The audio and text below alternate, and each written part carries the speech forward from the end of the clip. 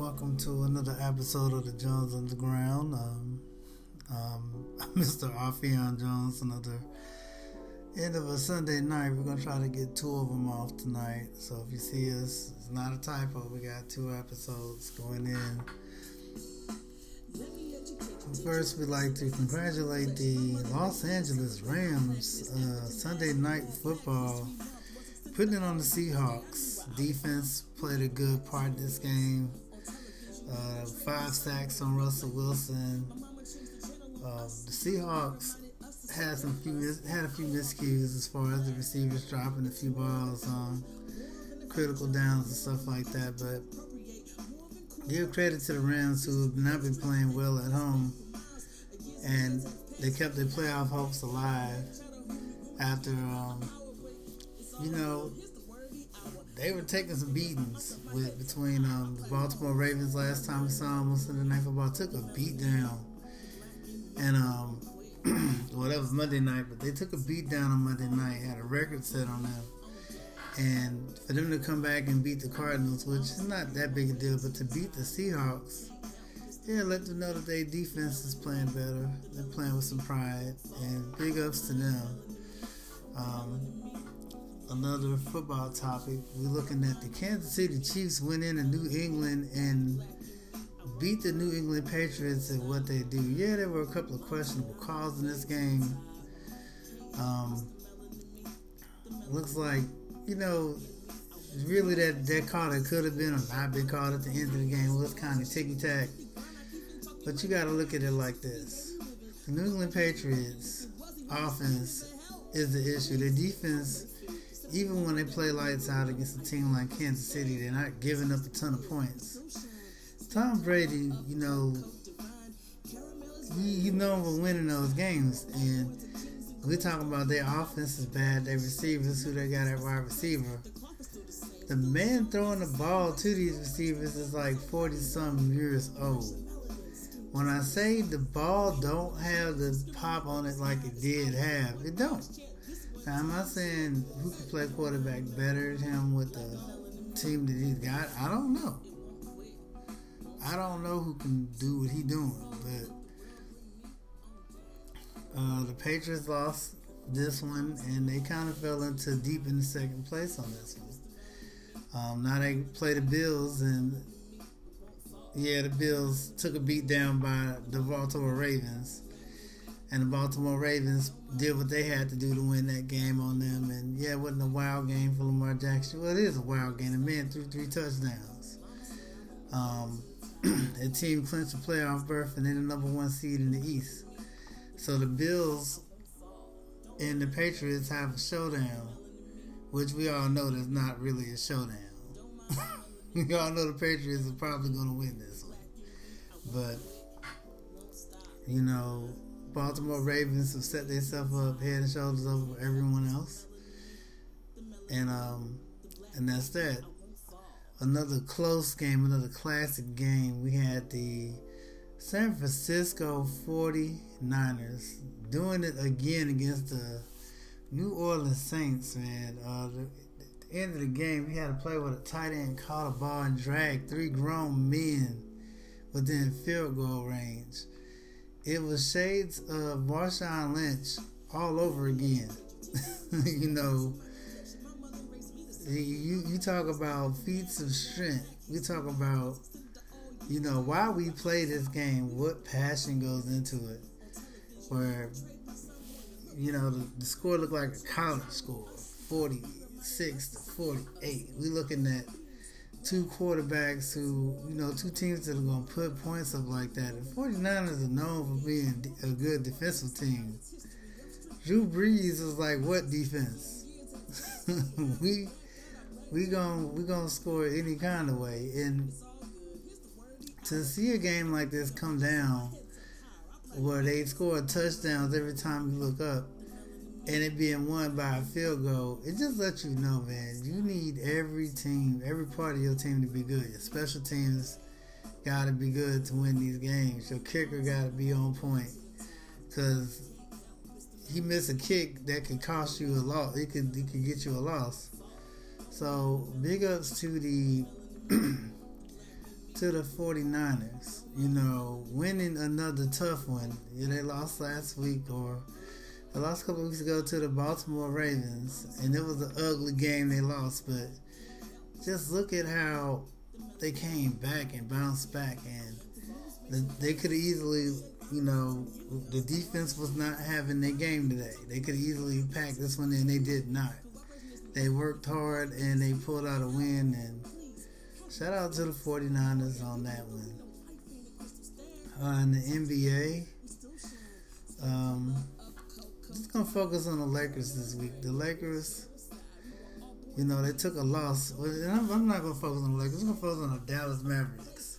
Second-year player Luka Doncic is tearing up the league at 20 years old. The man is averaging damn near a 30-point triple-double out here. And he's doing it all. Like, he's throwing dimes. He's had a game against the Pelicans where he had 18 rebounds. He is a problem. He is a disturbance in the force. Luka Doncic is going to be named Luke Skywalker out here because he is killing dudes out here. He's pulling up like from half court down there and hitting threes on folks. Like if it's not only that he can go around picks and shoot, it's not that he can just pull up and shoot. He's stepping back and hitting 3-pointers like the game that this guy has. And it's not just, oh, he can shoot threes. No, he can mid-range, and he's taking dudes to the rim, and he is a complete offensive package, man. If the ball gets in his hand, especially if he's on the move, man, this guy is lights out. You know, they beat the Lakers this week. It lets you know that Dallas is not playing out here. And it wasn't, we just point to how many ways they could have lost. Oh, they ain't play defense. They wasn't shooting the three good. No. Luka Doncic is a problem. And it's not just a problem for LA. He's going to be a problem for the whole league because when this kid get the ball in his hand, you know, like I said, I'm going to start calling him Luke Skywalker because the force is with this guy. You know, he is putting it on the league, serving notice. Between him and James Harden, you know, how are you going to defend this dude? You close him out, you go to the rim and pull up for a mid-range. You lay back, somebody comes up and sets a pick on you and he gets wide open threes at a high percentage.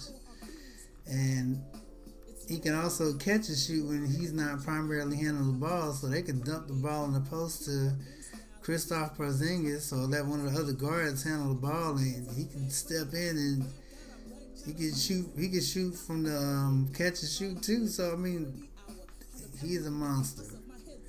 You know, I thought Luka was gonna be okay. I thought he was gonna be I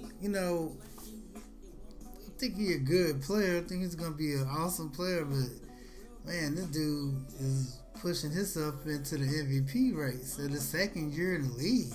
Like, dude, you know, so.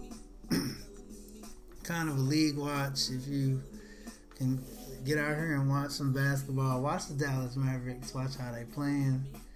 Also, the Miami Heat. They beat the Toronto Raptors this week. Jimmy Buckets is doing his thing. Jimmy Butler doing his thing, but the team as a whole, they play tough. They defend you. They run other teams off the 3-point line, and They win in close games too, and they're not afraid to play. They're not afraid of nobody. They're not intimidated by nobody. Like, I just like the style that he playing. Keep an eye out for them. You know, they really doing it. In boxing, we had the international affair with the Andy Ruiz and Anthony Joshua matchup. I mean, I know when we talk about, I was completely wrong. I like to apologize for my listeners out here. I was wrong on this one. Now, did I think Anthony Joshua would win? Yeah, I thought he would win. You know, I felt like he came into New York unprepared, and Andy Ruiz got up off the canvas and showed him that you never let your guard down. You never overlook the point. He overlooked his opponent. and having months and months to digest what happened, to look at film to see what he did wrong, Anthony Joshua went back to boxing. Not, I'm going to go in here and get a pretty knockout. No, he went to boxing. And yeah, was it exciting? No, it was not an exciting fight. It wasn't no big body shots and, it wasn't that type of fight. But was it a boxing match? It was a one-sided boxing match. Andy Ruiz used his jab, and it looked like a Klitschko fight. If I can say, if anything, he looked like he did a Vladimir Klitschko in there, where he jabbed and kept dude on the outside, moved around the ring real good, and if Andy Ruiz got too close, here come that right hand, bam, get back. Andy Ruiz got maybe 2 rounds in that whole fight, maybe 3, where he kind of pushed the pace and got up into Anthony Joshua, but for the most part, Anthony Joshua stayed away from him. Hit him, jabbed him to death, and stayed away. And every now and then had a right hand, hit him clean. That works when you fighting somebody who can't get to you, who can't really move the way you moving. Anthony Joshua came in, looked like his cardio was up, looked like his movement was up, and he looked like he studied himself. Like, he looked like he came in ready for this, and he wasn't in here to impress anybody. That's what we're gonna do the second show about. Sometimes you just gotta win. You can't worry about how many likes you get on this win you're gonna get. But sometimes you just gotta get this win off, and you gotta just win and keep it moving from there. You tried to go in here and come to America, and you tried to get that highlight knockout, and then you knocked the man down, and he got up and put you down. So now you gotta go here and box, and you gotta come in here and box like a businessman, which means you're gonna hit and not be hit, which means I'm gonna hit you and jab you, and you're not gonna touch me because I'm gonna keep moving.